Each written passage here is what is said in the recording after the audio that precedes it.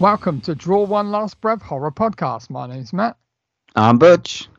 I'm Jolly Paul. On this episode, we have been to the cinema to watch It Lives Inside, and our movie from the vault is Exorcist 3. I'm back. My spirit has been cleansed. I have been exorcised. Father Damien Karras came around the other day and knocked the demon out of me, Paul. So I am back. I missed you guys like mad. So I apologise, but life gets in the way.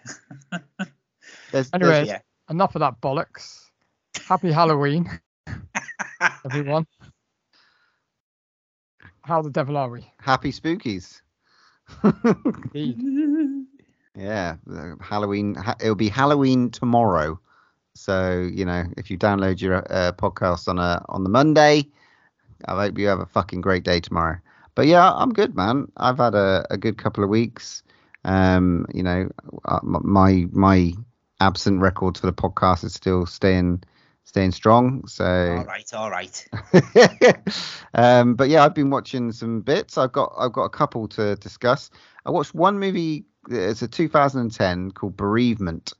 And it's called Bereavement. It's called Malevolence 2 or something like that. It's got what's the name?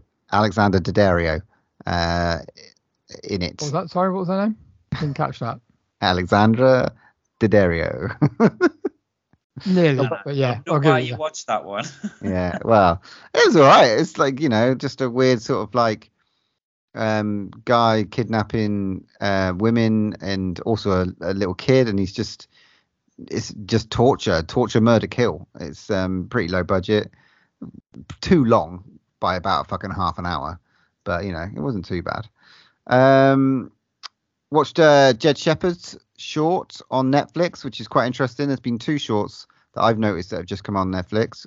One called Flashback, which is directed by Jed Shepherd, who did Host 2020, that big smash hit. And it stars Gemma Moore from that in a 16-minute short. Netflix doing that, fantastic, on board. It's sort of about a yoga instructor, and it includes this weird character called Dr. Bones, which I want to see more of. So that was really, really, really good. Big thing that's been happening in the last couple of weeks is been the fall of the House of Usher. I've smashed out all the episodes. Love the story. I mean, I can't say enough about this. The acting was superb again. Mike Flanagan smashed it out of the park. This is the last thing on Netflix. You boys had a watch of this yet? Have you got through any? I've watched the first two episodes and I agree, it is brilliant. So well written, so slick. Mark Hamill for the MVP, but it's amazing. And I sort of still don't really know what's going on, which is great. But oh my god, first two episodes in, loving it. Matt, what are you up to? You watching it? Yeah, I love it, mate. It's brilliant. Fucking Mike Flanagan's writing is fucking top notch. I just love him. I love his monologues in this that he writes for them. And the characters are really interesting.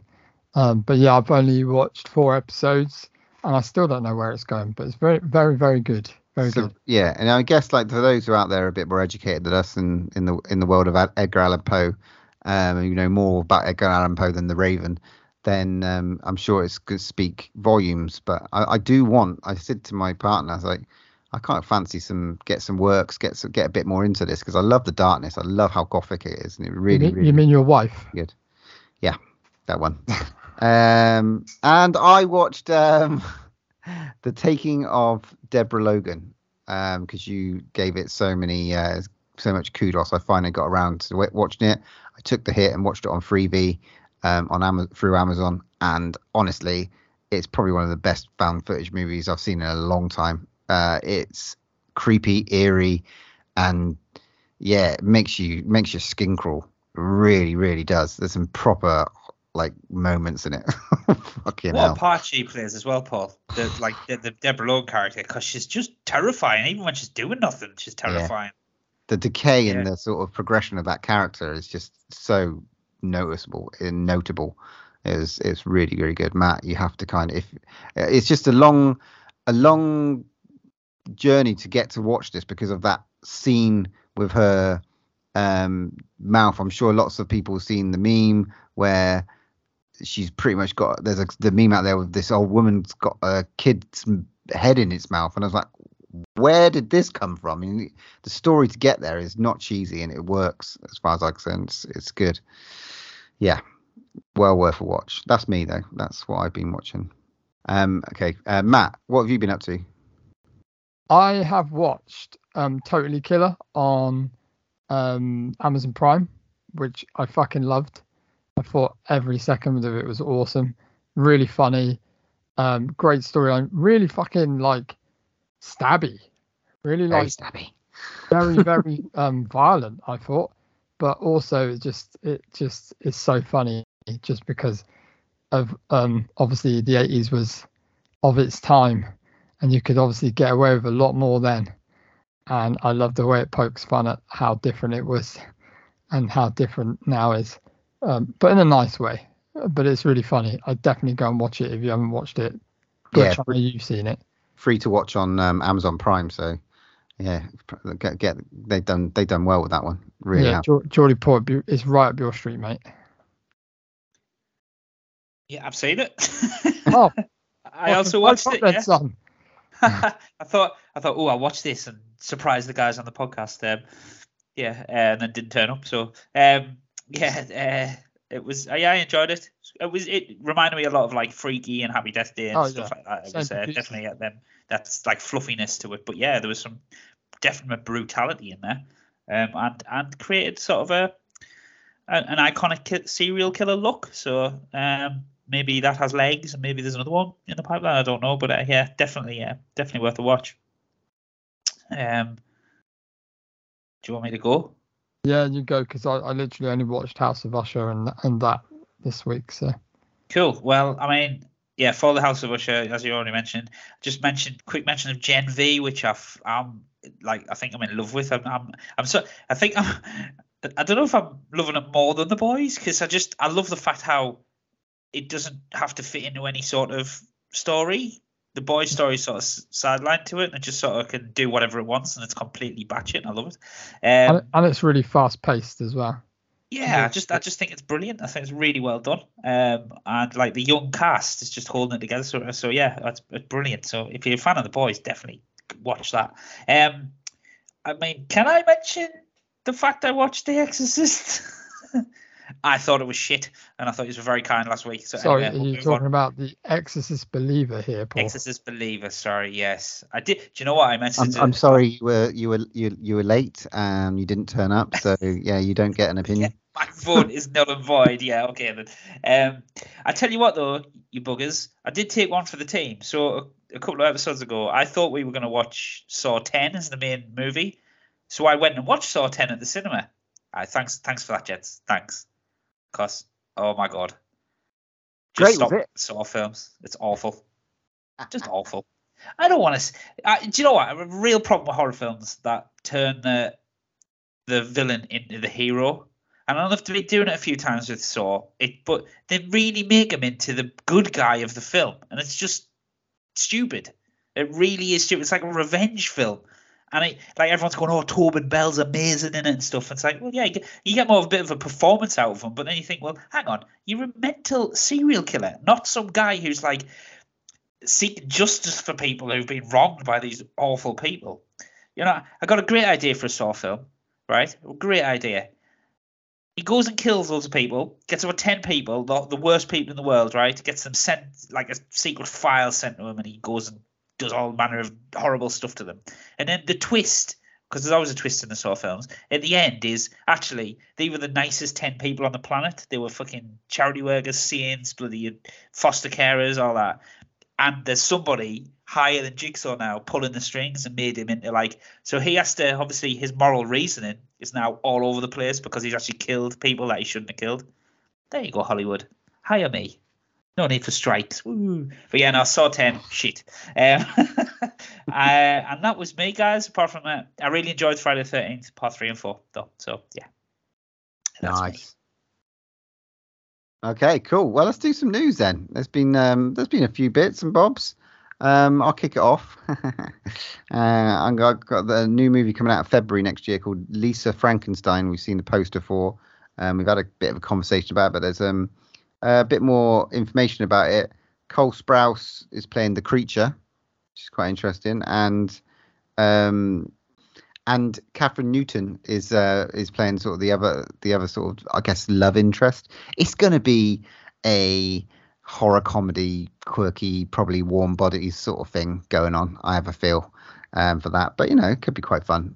Cole Sprouse from Riverdale smashed it for the last 7 years, according to you know who wrote it, right?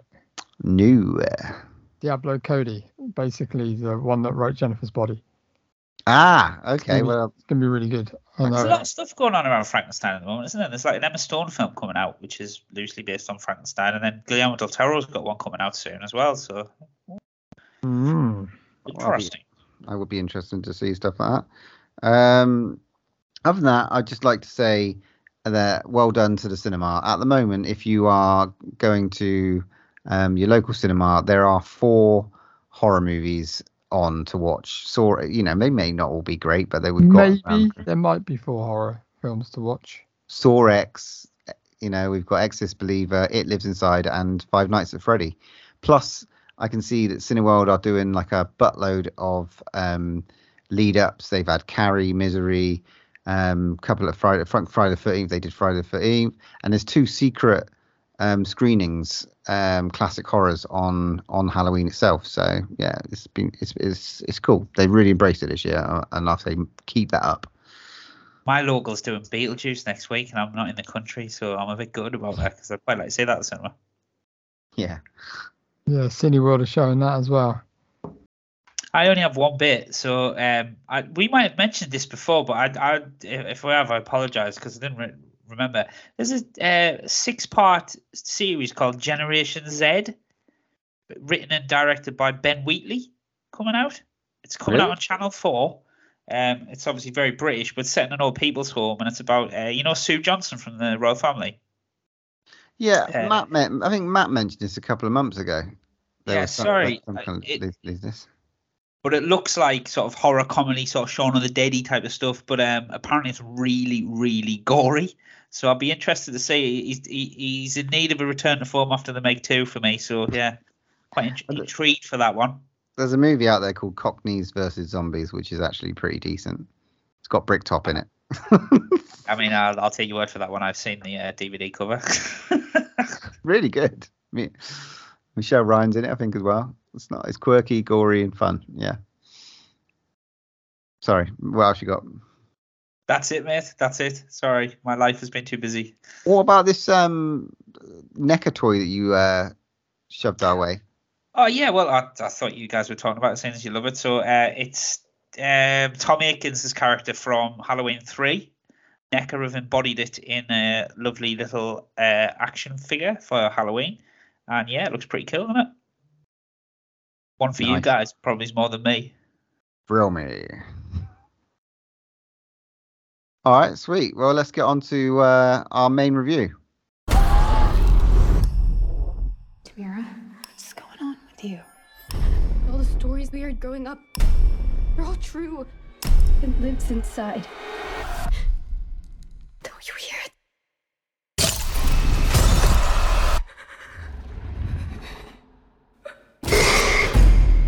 What is the Pishash, Mom? The Pishash doesn't kill you right away. It feeds on you slowly. When it's ready, it eats your soul. What do we do? We must make an offering. Om Dio Shanti. Only you Shanti. Only you Shanti. Shanti.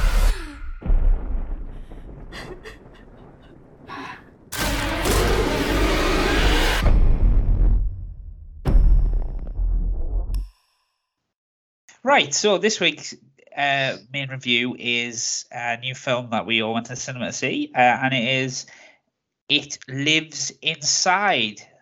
So we saw the trailer a few weeks ago, and we all got pretty excited about it. So it's come around quite quickly. So an Indian American teenager struggling with her cultural identity has a falling out with her former best friend and in the process unwittingly releases a demonic entity that grows stronger by feeding on her loneliness.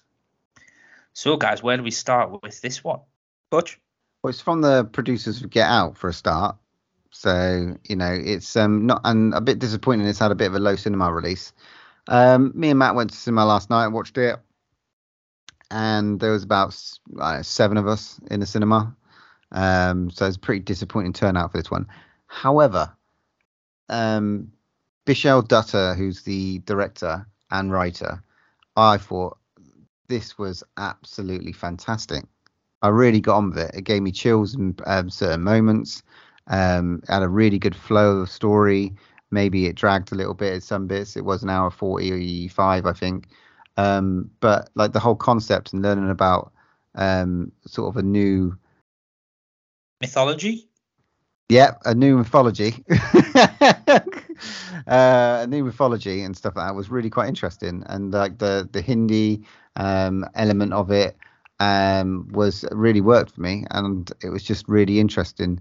What was that other movie, Matt, we watched this year, which had sort of like that sort of level of mythology that we sort of, it was new and followed. I can't remember what movie. There was one movie this year that was sort of just like had that sort of element to it, but this was like a monster movie, I suppose, or a monster demon movie. The things you couldn't see made it creepy. I really got on with it. I really enjoyed it, and I'd recommend it to anyone to go and watch. Matt, what do you reckon? I really enjoyed it. I did feel like it's a bit of a slow start, but I really liked the main actor. She was really good. Megan Shuri, I thought she was brilliant. I can see her being quite big in anything next that she's in. But no, I really liked the way it was filmed. It's like the use of the color red throughout the whole film was really interesting. Like the demon, the colors, the dresses they wore, the food. There's a real big theme of red running through this film. I'd really like to understand why they use that color more throughout the film. But I thought it was really shot really well. Soundtrack was really cool as well. Yeah, it made me feel creepy at some stages. Like there was a really good bit in the bedroom that I'm sure we'll talk about in a bit. It was quite creepy. But yeah, I quite enjoyed it. What about you, Geordie Paul? Yeah, I enjoyed it. I don't know, guys. I was sort of sat and I thought it was going to be really good, and for me, I just kind of it dealt with sort of. I mean, first off, hats off to bringing a new mythology in, and like you never really see Indian or Hindi folklore sort of films. You just don't see it, so fair play to them. But I just don't think they went heavy enough into that type of stuff. I think what happened was they just started descending into like tick boxy, jump scary territory. And I was a bit disappointed. Then it was that whole horror thing where you tell somebody something and then all of it suddenly falls in line. Oh yes, I know exactly what that demon is and I know how to fight it. And it just sort of starts to get a bit paint by numbers for me. But acted well, shot well. The creature design, I'm sure you want to talk about, was really good. There were some very creepy bits. The bit with the swing I thought was really good, but I felt at times it was just pinching from other horror films. And the director, it's a first time director, isn't it? He's done a couple of shorts by the looks of things. Yeah, and I don't know, maybe it's maybe a bit film snobby, I don't know, but I just thought it needed a bit more meat on the bones with regards to like the cultural stuff, because I know there's obviously touching on her wanting to fit in and how she's obviously seen as an outcast, or has been seen as an outcast, as sort of that culture, and is trying to break away from that and fit into the norm, like doing the Snapchat filters and stuff like that. So, but I just thought it touched on it and then just went away from that and then concentrated just a bit more of a paint by numbers horror film. I did never, but I still enjoyed it. Maybe I've been very harsh, but I enjoyed it. I feel you are. I don't feel like it was that. I get in terms of the paint by numbers, in terms of what you're saying. There's an element that they've got to discover and all that sort of discovery stage and all that sort of stuff that's there. But I don't know. I just thought she really brought that whole thing to life. I think, like you said, Megan Suri plays Sam. She brought that really. This movie was surrounded by her, and I just think she absolutely smashed it. And like, there was a real element of like, if I like, we kind of compare this a little bit to Boogeyman early on in the year. That sort of similar monster that you can't see, that's stalking the family and all that sort of stuff.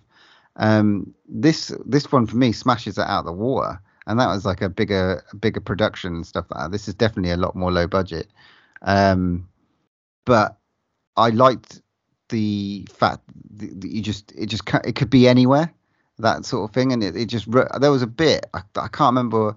I actually had goosebumps at one stage. It definitely like put me little hairs on end, the back of my neck.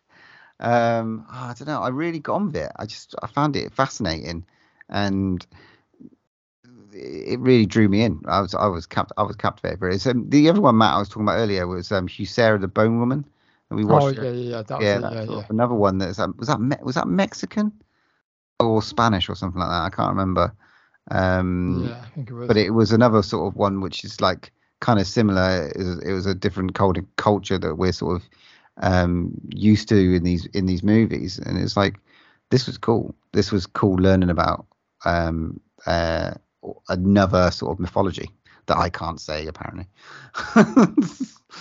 Yeah, so and like you said, like if we tear down a few little bits, that swing bit for a start, like that was it was good, but the whole shaking, I don't know if you noticed, Matt, that it was just like a little bit CGI or something. Like, I don't know if like it was how they did it. But it's like the Predator. It's very the Predator. Yeah. Like I think you said to me in the cinema, you said the only thing that's a bit weird is that it 1 minute is walking around in the daylight, and then the next minute it can only attack in the dark. Yeah, and that was kind of like when we're talking about Paul's making his own rules up now. Yeah, I mean, maybe it's the torment of it all, but like it was more of a I suppose it was it's a quite unique way of looking at demons. I suppose when we're going to be talking about the Exorcist 3 later, it's, and with the Boogeyman was another kind of demon. When you get that reveal with the monster and he fucking ruins it, always ruins it. Well, this one I don't think it did.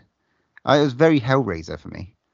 But it did kind of change the film, though. It sort of went from, like you said, like Paranormal Activity to, I don't know, just like it felt a bit, for me, it felt a bit sort of like Horror Channel at 3 o'clock in the afternoon, where like you watch this like cheesy 90s sort of monster movie in the jungle. Again, I was just a bit, the creatures it was okay, but then, running around after being stalked by it and being terrified by it, and then this, all right, I'm not afraid of you, and then like twatting it with like anything you get your hand on and sort of beating it up, and I was like, well, hang on, what? It just sort of became less terrifying towards the end. I don't know, because it was still kicking her ass. It almost, it was sort of like, yeah, I'm gonna stand up to you, but also I'm just he's just like whatever, just kind of like slaps her out of the way. The solution was quite interesting. What do you think about that, Matt? What do you mean, like the end scene? This kind of like semi-exorcism, I suppose. I don't know. It's just I don't know. I'm not sure really. I mean, yeah, I don't know. It opens it up for a sequel because it's like 100%, like, it lives inside. It's not in a jar anymore. Yeah, I thought that was a bit weird. It's like, what's it actually going to do? Like, how are you going to suck it into this jar? Like, it's a bit weird. Like, I was like, please don't let me then beat the thing by putting it back in the jar. I was like, that's a cop out. It's just like it's going to turn into like a fucking like cloud and then go into the jar or something really cheesy like that. I was like, I'm so glad they didn't choose that route. No, I was like, that would just be lame. suppose I suppose that's what I was saying, guys, is that it just skipped stones. Like with the mythology, it was like, oh, blah, blah, blah, blah, blah, needs a vessel. Didn't really go into, actually, you're going to be the vessel. Or, I don't know. It just got very, it got a bit saggy in the middle. And I don't know whether they realised that and sped it up towards the end, but it seemed to me it just started to fly along. And I was a bit like, oh, well, hang on, what is actually going on here?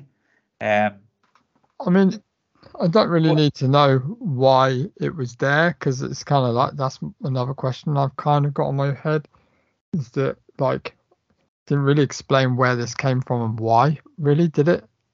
Yeah, they kind of guessed, didn't they? They guessed there's I think there was a family called the Chowdhury. So essentially, from what I understand, is that there was a family that came over from India, the Chowdhury family, and they had died like the previous year, and that's where that house that they were going into, and like that's what you saw at the start. The guy like sort of was like, was he burning from the inside or something like that, just to kind of get this thing in the jar. And then like we're met with Sam and our old mate Tamira, who's sort of walking around like a fucking weirdo with a jar, and that for God knows how long. I mean, I don't know. Like the teachers sort of like, what's wrong with your mate? But I'm like, there's some care there. There's a real But it didn't really explain why she had the jar, really, did it? No, I don't think so. No, I think she said she was called into a house as she was walking past, like, beckoned in, I suppose, and then that's how she sort of got it. But she kept on feeding it raw meat. I don't know how.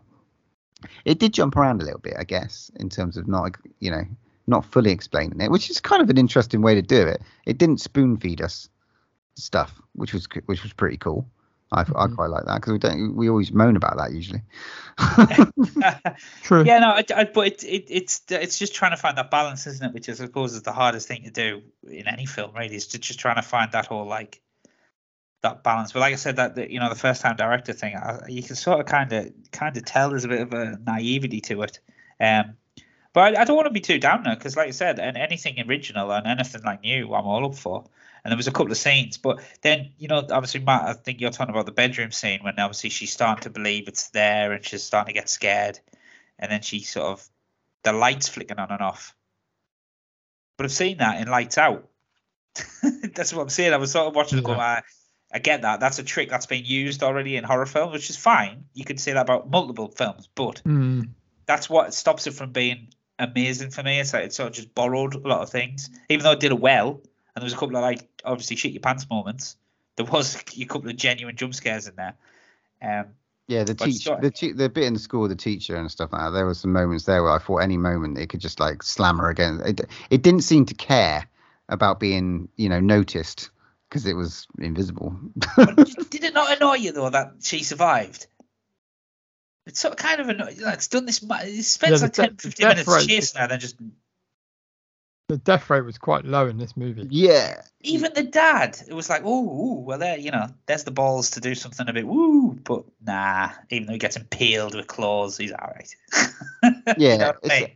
Essentially, we kind of get 3 off-screen kills that we kind of see at the start, and then we get like 1 kill in the whole thing. So I guess it's kind of low in that respect, but it felt like a really good movie, well directed, and sort of just like a real interesting sort of view it as sort of a demon movie that when you compare it to what we watched the week before with The Exorcist Believer, I think this was done very well.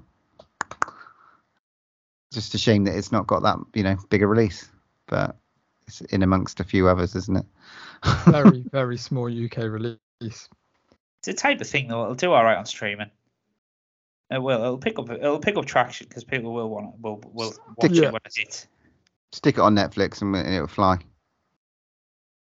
Because that Talk to Me is done like 90 million for what for fucking amazing first time directors, and that's going to go on to Netflix in the next couple of weeks. Well, the sequel's been greenlit, hasn't it? It's also available to buy in some stores. I'm just going to add as well. If you like physical format, like a lot of people do. Good, cool. But yeah, I got on with this a lot. This is one of my favourites of this year, I think. So what about rating this bad boy then? Go on, Geordie Paul, you go first. Oh, you're going to disagree with me here, guys, but I'm going to give it a slightly better than average 6 out of 10.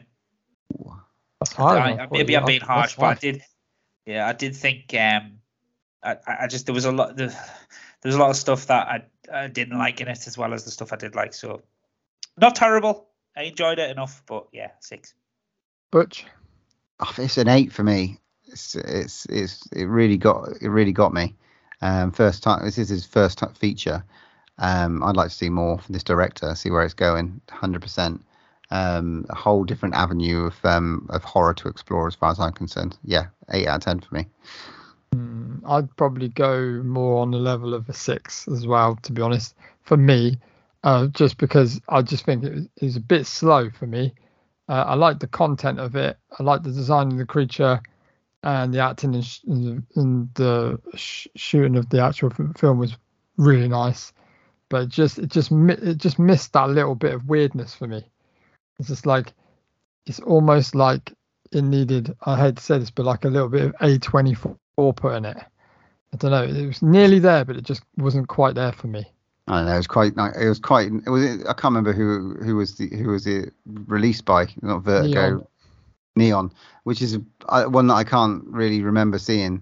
So it's kind of nice not seeing A24 or Blumhouse or anything like that up there. That was a bit different. So I do think they try to tie it up in a nice little bow to appeal to the masses, rather than just sticking to a bit more of an indie type of, like Matt said, doing something mental or crazy or something really weird where you go, woo. I do think they were like, we'll tie it all up and everyone's sort of like good. Yes, it did end on a bit of a woo, but yeah, it kind of makes me think that maybe the director did want to do something like that, but the studio was like, rein it back a little bit, maybe take that bit out, maybe add this in, because again, it is a 15. You just don't know nowadays how big studios or I don't know how they could have something to do with it. You just don't know. Where did this come from? Was it on the festival circuit at all or anything like that? No. Don't know. You said they said they did shorts first. It wasn't just an expanded version of their short, was it? He's done 19 short movies, so maybe. Sundance. You tell us. Pull up the facts. I think Sundance and stuff like that. Like it was at, and it got like a really, really sort of moved on from there, from memory. All right, cool. Okay, so that's what did you rate that, Matt? 6. Right. Boo. So that's average 7. Draw and last breaths. Yeah, 7 out of 10. All right, fair. Okay, let's move on to our movie from the vault.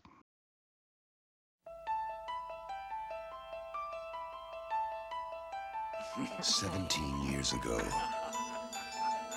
an extraordinary motion picture touched our most profound, nameless fears.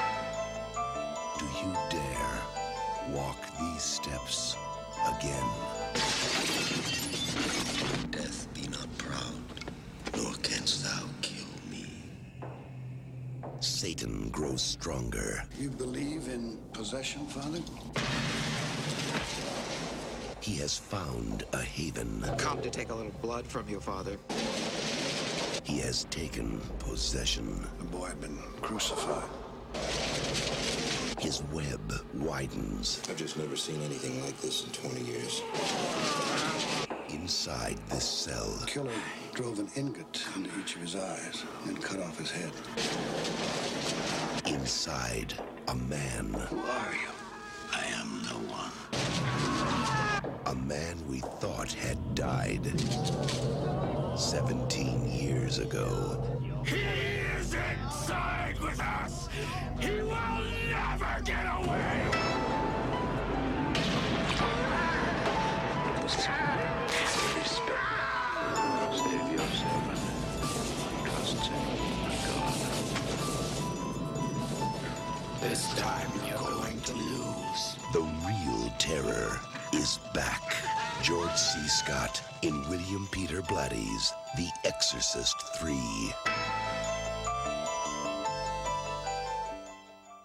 Okay, so this movie from the vault was my pick, and I've not seen this one before, so I really was waiting to see this because I had a nice Arrow version of it. This one is that we're going to review today is called Exorcist 3. A little synopsis for you. A police lieutenant uncovers more than he bargained for as his investigation of a series of murders, which have all had the hallmarks of the deceased Gemini serial killer, leads him to the questions of the patient of a psychiatric ward. The Exorcist 3.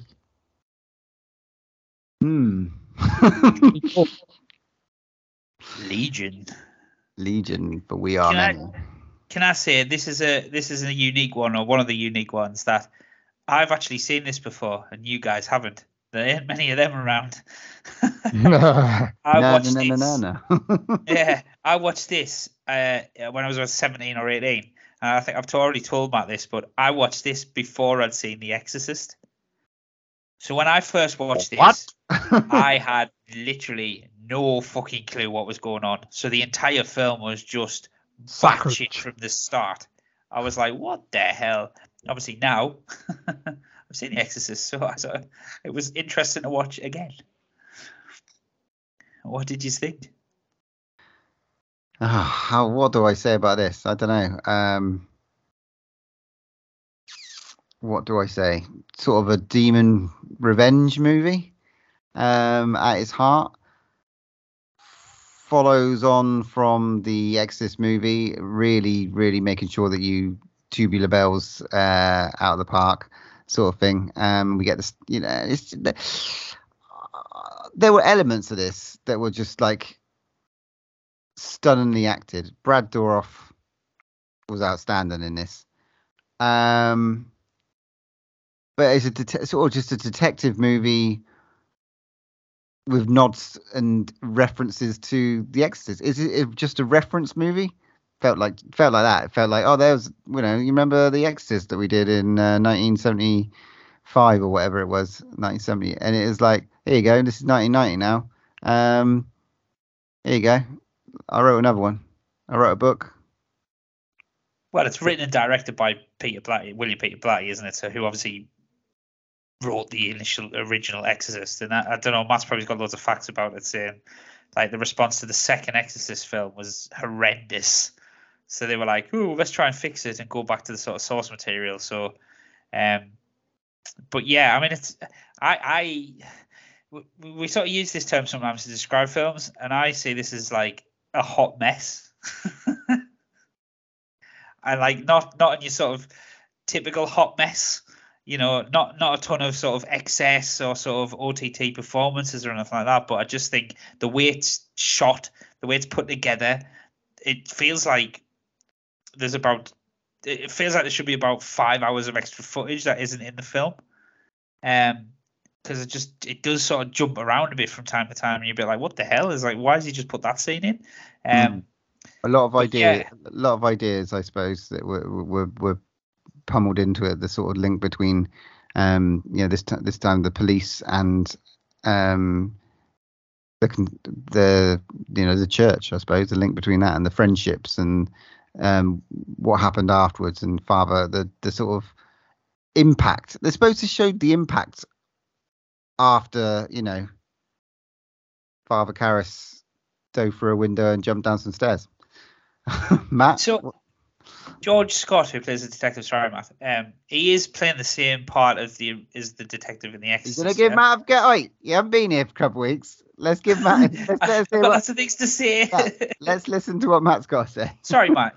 Well, please. When you two fucking Neanderthals have finished fucking diving straight balls deep into this movie before we've even had our little hot takes. Anyway, yeah. Carry on, Geordie Paul. What's your hot take? I don't know. I'm in two minds about it. I really am. So first question I want to ask is, which version did you watch? Oh, I don't fucking know. I watched one on my, and I hope I watched the right one. Yeah, the anthology. I watched it in the anthology one I had. So there's a couple of different versions of this film that have completely different endings. Okay. So there's the original theatrical cut, and then there's the director's cut, which is quite vastly different. I watched the theatrical cut because I thought, well, that's blatantly what you two have probably watched as well. So that's the one I went with. But I would be really interested in seeing what the director's cut is like, because it has a completely different ending apparently. But we'll get into that anyway later. So yeah, I'm in two minds about this because I went in this with quite high expectations. I think because a lot of people have vouched for this movie and say it's an absolute masterpiece and this and that. But I don't know. I mean, I don't know if I liked it or not. The concept's interesting. I don't know if it kind of fulfilled me at the end, and maybe that's because I haven't seen the director's cut. I don't know, but I mean, the acting I really thought was brilliant. I thought, George C. Scott was brilliant. As is like his relationship with the priest at the start. I really liked their relationship. But yeah, I don't know.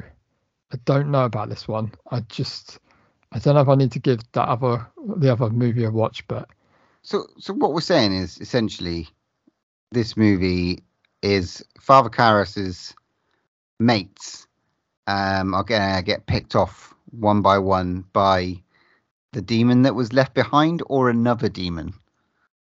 Well, I think it was supposed to be. So Father Karras was the conduit. Is that what you call it? Conduit for the demon. And then obviously when he jumps out of that window at the end of The Exorcist, he still has the demon inside him. But he's dead. Right. And then he dies. But somehow that demon, because this is supposed to be a direct follow-on, isn't it? It's meant to be 15 years later. So that demon has now got into the Gemini Killer, right? So that's what we're saying, 100%, that Brad Dourif is the Gemini Killer. That because he felt like sometimes he was in a psychiatric hospital and he was sort of not, I don't know, like bullshitting. It just felt very weird. Obviously, they said in the film they said that they caught the killer, or killed the killer, didn't they? Yeah. So basically, what you're seeing though isn't what everyone else is seeing. So what you're seeing when it cuts to Brad Dourif is essentially who's talking, but it's not what the actual characters are seeing. So basically, when Father Karras died, he didn't really die. So he explains to me his spirit left his body, and then as it was on its way over, they sort of pulled him back in, and the demon actually isn't sort of it's sort of powering the body essentially. And it basically what happened was the Gemini Killer died because he was electrocuted in an electric chair, and then he was sort of brought back into Father Karras's body to sort of continue his work. But obviously it then allowed him to live because he didn't want to die and keep killing, but at a price. He had to go and kill the Father Karras's mates as a revenge for fucking his plan up with Reagan. Yeah, that's why. Obviously, it took 15 years. They explained 15 years away by obviously his brain was mush when he was reanimated. Couldn't remember anything. And it took him 15 years to try and get back. And they explained that they gave him electroshock therapy to try and engage his brain, and that's what gave them the power to then sort of be reanimated. So everybody is seeing Father Karras, right? When that's Brad Dourif is talking, that's like the Gemini Killer. Yeah. But I mean, this is the thing, it's quite complex and quite far-fetched that I can see that would probably make better for reading as a book. Yeah, I think you're right. I think the idea of, because reading the sort of Wikipedia and stuff like that. It's like he keeps on going on about the master, and the master is Pazuzu, Yeah. right? And then the Gemini killer is Soul, is the one that keeps jumping to other patients. And what? Explain to me this. Why was that woman on the fucking ceiling? Because it had to have a link to the Exorcist, Paul. There was no reason for it. It was just, let's put a scary ceiling crab walkie thing on.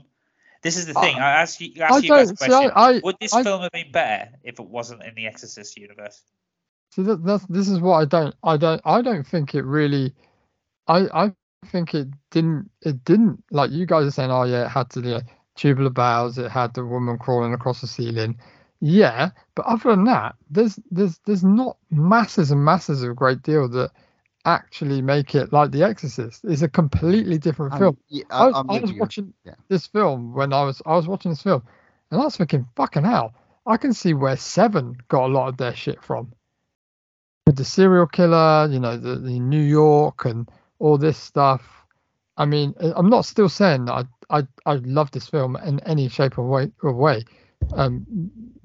And this is why I'm like, I don't know if I liked it or not, because it was so different. I don't know what I was expecting. Was I expecting it to be a possession movie? Kind of not. The only scene I see for every horror documentary and thing is the scene of the kind of almost Shears like thing.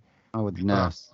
Like a nurse, which is literally 2 seconds of the movie. Yeah, but it's an awesome scene, the way it's set up and the way it's shot. Yeah, like her moving about. It's so coolly directed. Well done.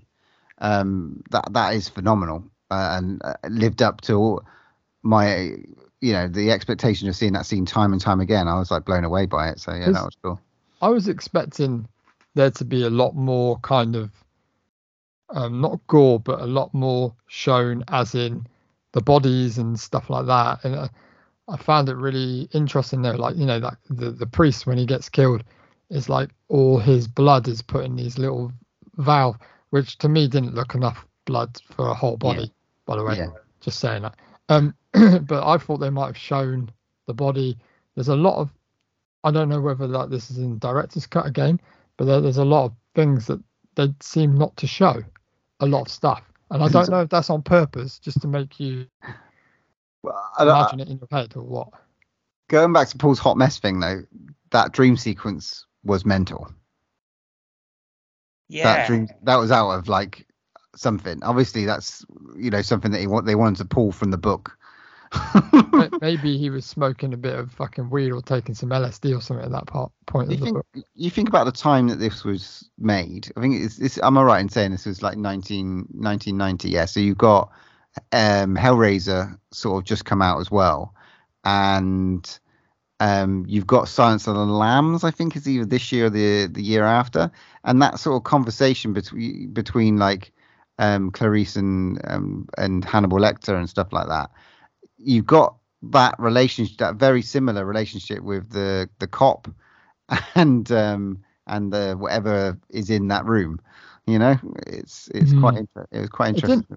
I tell you what though, for me, it didn't feel like the 90s at all. This firmly felt like it was still in the 70s. I know it's only just 1990, but it still reeked of late 70s for me. I mean, yeah, the cops, the sort of attitudes, definitely. There was nothing to really sort of stamp time on it, because it didn't really have. I don't think it really mattered. It didn't have really anything political to note or anything like that. So that was quite interesting. It didn't really have that. So it was sort of timeless, I guess, in a way. Because I'll tell you, I did want to fucking snub it. That was his mother-in-law. The big comedy foil in there. Now, man, I wanted her to get killed. Oh, that bit in the house, though, man, when he nearly the daughter nearly gets her head lopped off. I thought, what the hell? Because I thought she might have just like got like a little bit of it, but oh Jesus, that was funny, man. Where was she hiding them fucking shears? They're great. Look, that is a great tool for a serial killer, for anything in a horror. Those shears are epic. I suppose Matt, you were touching on it. There ain't enough exorcism in an Exorcist film. It was just like shoehorned in the end, going, "Oh shit, we best try and put exorcism in here." Yeah, Oh, we got 10 minutes to go. yeah. Because I was literally going, "When the hell are they going to start trying to get rid of this Although demon?" that was, it was shot pretty cool. That ending bit, the bits that were happening in it were pretty cool. I mean, like you said, Butch, Brad Dourif was fucking was absolutely amazing. Incredible. Incredible, yeah. You know, and he's incredible in like the first Child's Play movie as well. Like when All he's right, like, hold on, mate, hold on. All right, come on, yeah, all right. But he's worm tug. He is incredible at what he does. He is absolutely incredible. And I know like Worm Tongue and stuff like this, but the monologue that he was given and the script and stuff was absolutely staggering. He smashed it. Because anything else that could have been one of those overacted moments, but he reminded me of like, and I know it comes before Andy Serkis, but you can see where Andy Serkis has like clearly watched his work when he gets into that sort of like embodiment. It's incredible to watch. Yeah, outstanding, it really was. Did he get an Oscar for that? He is the standout for me. Like in this movie, he was the standout part. Although George C. Scott is pretty good. Well, I don't know. The like Paul says a minute ago, I had to flip the time thing down. And go, fucking hell, we got what 20 minutes left. How can they call this a fucking Exorcist 3? And then I was just like, oh, hang on, out of nowhere, bloody the doors come open. He's the priest, who looks suspiciously like Draco Malfoy from Harry Potter, by the way. I was like, hang on, Expelliarmus. Didn't quite work from those. He come in with the worst exorcism in the world ever. But he came in so confident, didn't he? He was so confident. He basically might as well stood there naked with his balls hanging out, just going, "Oh yeah, listening," and then boom. Oh, he didn't. He died horribly. What the fuck's on that scene though? It's like polyfiller. Hell, because he was well stuck. that was Exorcist level gore. Hellraiser level gore. Yeah, we got some good bits of gore at the end. Like all the demons coming out the kind of to pull them in. But then obviously again, this is why I want to see the director's cut, because it's a completely different ending. So you're going to talk about the director's cut in your Matt's Facts, because I really want to hear what the difference is. Well, I'll do them now, just so we can get them out of the way. Because there's so many. I'm not joking. There's probably too many to read, to be honest.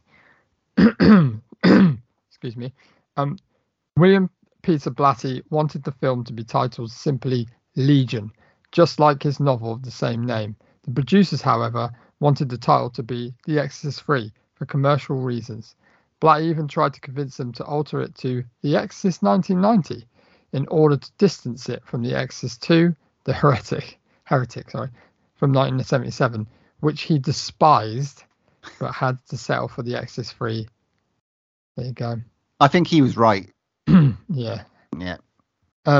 William Peter Blatty had hoped to recover the deleted footage from the Morgan Creek vaults so that he might reassemble the original cut from the film, which he said was rather different. From that, it was released. He released. Unfortunately for Blatty and the fans who had been clamoring for such a release, the footage was lost for years. On June 28, 2007, Blatty's wife sent the following comment to a fan site. "My husband tells me that it is Morgan Creek's claim that they have lost all the footage, including the alternative opening scene in which Kinderman views the body of Karras in the morgue right after his fall down the steps. What a shame. However, the missing footage was finally found in 2016, and Blatty's original version was restored shortly before his death in the next year in 2017. So I think this is the thing, the director's cut is going to make a lot more sense because you have parts in it that's explained. William Peter Blatty had to recast the central role of Lieutenant Kinderman as Lee J. Cobb, who played the part in Exorcist in 1973, died in 1976. George C. Scott, who had never seen The Exorcist, signed up for the role after being impressed by Blatty's Legion screenplay. William Peter Blatty came up with the idea for the movie right after the success of The Exorcist 1973. Deciding to set it in a hospital after hearing about a priest who entered a health facility without his surplices and caused havoc among the patients. Since he could not convince director William Friedkin to film the story, he went to write the book about it, which was to become Legion, to be adapted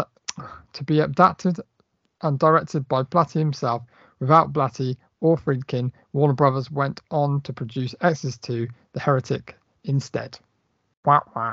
Apparently, Samuel L. Jackson is a blind man in the dream sequence. Did you spot him? Fuck no.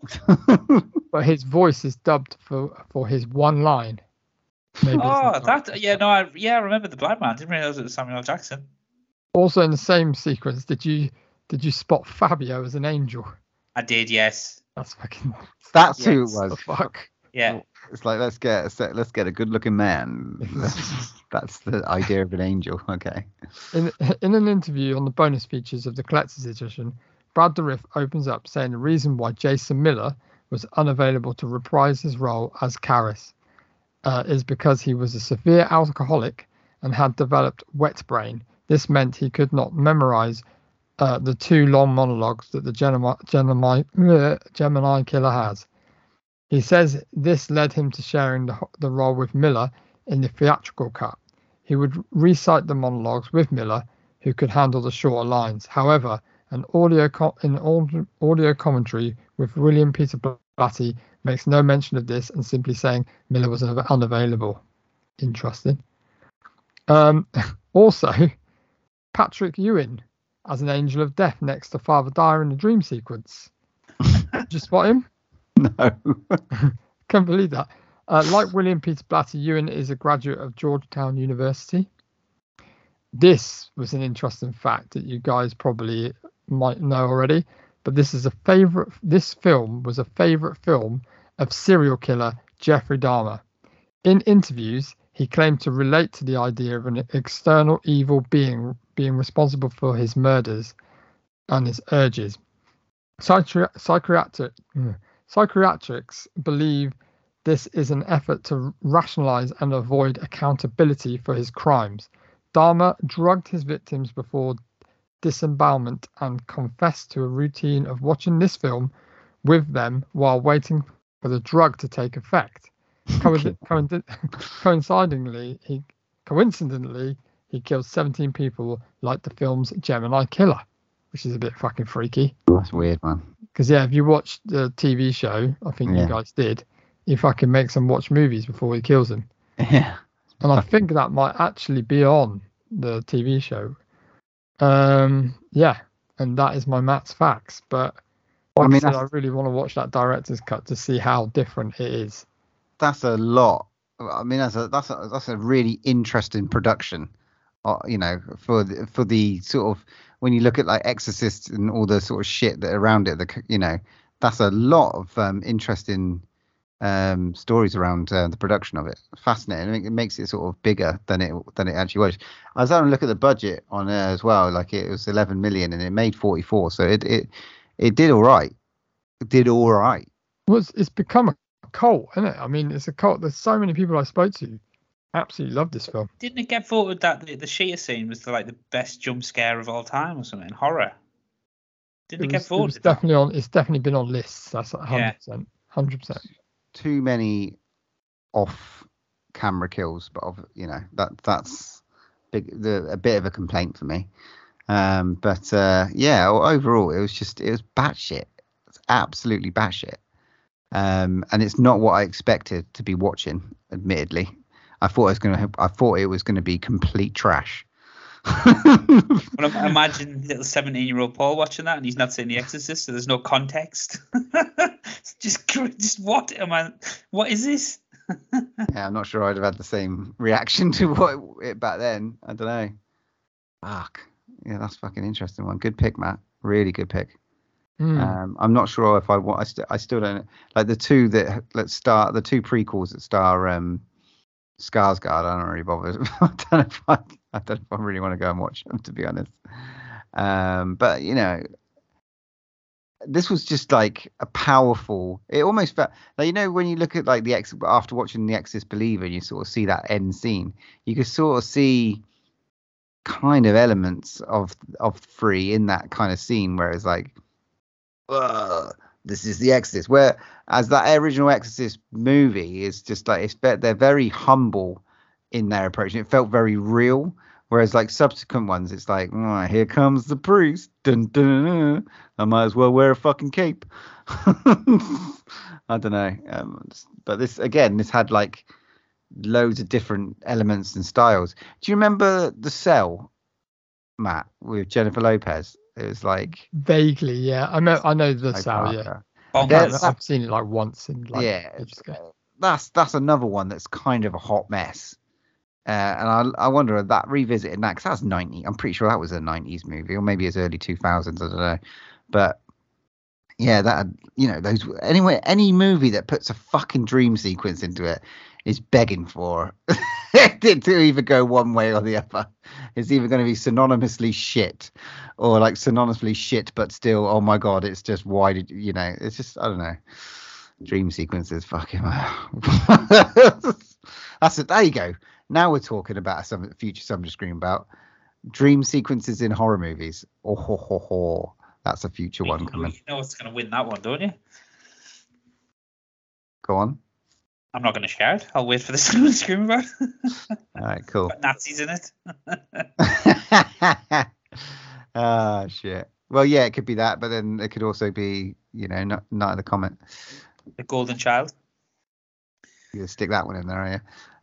Mate, honestly, that pick was out of nowhere, and it was genius. Honestly, that was really cool. Appreciate that one, to be honest. You've done some awesome ones this year, really have. I want to do something cool. I haven't done something cool in a while, I feel, since Class of Nukem High.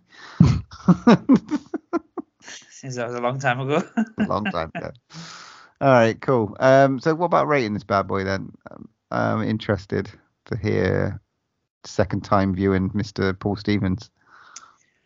Oh, it's a difficult one. Hang on. Rate it as a 17-year-old boy. And rate it as now as well, please. I think when I was a 17-year-old child watching The Exorcist 3, I probably was about 3, because I didn't have a clue what the fuck was going on. Just crazy. But I think, you know, it's come up with it since then, so I'm going to give it a 7. Because I did quite enjoy watching it, even though it's just fucking, it almost needs taking apart and putting back together. Which it could be the director's cut. I think you need to go and watch it. Maybe, We all need to go and watch it, and on the next podcast where we'll talk about it. Yeah, just keep talking about it forever. But I think Brad Dourif's performance deserves a 7, so yeah. Matt? Yeah, I would say I'm on the same. I think I don't want to be like that guy who always like is agreeing. It's because I feel like I've just agreed on the last film, but it's not. I would say it's a 7 just for me. But I think I'm still in that mind of, did I really like it, or did I just like it, or, you know, because I liked it. I didn't hate it, and it was interesting where it went. It's just like, I don't know if it works for me on film I think it would be a much more interesting book. And yeah, I just struggle. I think I need to watch that director's cut to make my mind up a bit more. But yeah, I give it 7. I was coming in at either a 1 or a 9. I didn't have a fucking clue. Honestly, I didn't. I was like, what did I just watch? And I think that's what I need. It's a 10. I mean, you've got to give it props, because it could have easily just gone. It could have gone, right, I'm going to make another Exorcist movie, but this time I'm just going to make it a man that's got a demon inside him, and this time it's going to be something different. And it could have been just exactly the same thing. So you kind of got to give it its props. I'm going to give it an 8. Try to be completely different. I'm going to give it an 8, and it's honestly, there's moving towards that sort of like that cult. For me, I feel like I could become part of the cult, you know? There's just something. It would have definitely been a better film, guys. Part of the cult. there's something very wrong about this movie, which makes it very, very right for me. That's the thing. It's I like, know what you mean. There's something not right about it. but that makes it more entertaining. And like, honestly, like that, there's some like, ridiculously awesome moments in it. I don't know, but I don't know. I just think it was fucking great. I couldn't keep my eyes off it. It does make sense. The Fabio thing just threw it for me though. Man. Maybe it it does make sense though, Matt, when you're talking about Father Karras and he was a blind drunk and he wasn't in it enough, because there was one of the criticisms I thought I wish there was a bit more of him in it, like being the emotional stuff, because you just got random lines and I was like, oh, it would have been nice for the payoff at the end. But saying that, there were times, and I don't know what they did with his makeup or whether they took images, but he looks like him in certain bits. He almost changed into him. So it makes me think they actually used him in real life. He was in it. That was him. 100%. 100%, yeah. Right. Yeah. Okay. It's just they then like just changed actors because like makeup. Yeah, because I was like I didn't know whether it was in the credits because I didn't want to go on IMDb to it's 100% it's him. 100% it's him. Shit. Yeah, it's definitely him. Because it says Jason Miller, Patient X. Weird. Very interesting. All through that, I swear it was just. Oh my god, I didn't even know that as well. You know who Dr. Temple was? Didn't even know that. Scott Wilson from Walking Dead. Oh shit! Fucking Herschel. Yeah. Yeah, it's Herschel. Did you know? Yeah. I didn't know that. Holy shit! I didn't see that either. That's fucking... No way. Oh, okay. Well, there you go. 8, they're going on 9. Fabio is 8. I love that Fabio is. And that's just brought up to an 8 for me. Samuel L. Jackson is blind dream man. Yeah, it is an 8. An 8, yeah. We're going to stick with 8 now. Also, the Lennon sisters were angels, wherever they were. Patrick Ewing is the angel of death. I think that's hilarious. I think there's some absolute genius in there. I think it's really good. I don't know why. One thing we didn't speak about really, really briefly, I know we've spent a lot of time, but the way, when he describes the way that almost a child is killed at the start was fucking graphic. I was I thought they're not going to show that, surely. Yeah. That was one thing that I was like, oh my god, are they going to? They can't show that, surely. Fuck me. I think my favourite bit of the film, guys, was the confession box. So fucking freaky. Oh yeah, the voice. The voice in the darkness. Oh my god. Me being me, I want to see the fucking. I don't want an off-screen kill. So I'm glad they gave us that bit at the end. So anyway, all right, cool. I thought it was old George C. Scott's bloody mother-in-law at one point when she was in there. I thought she was going to get mind controlled at one point. Yeah, with her carps in the bath.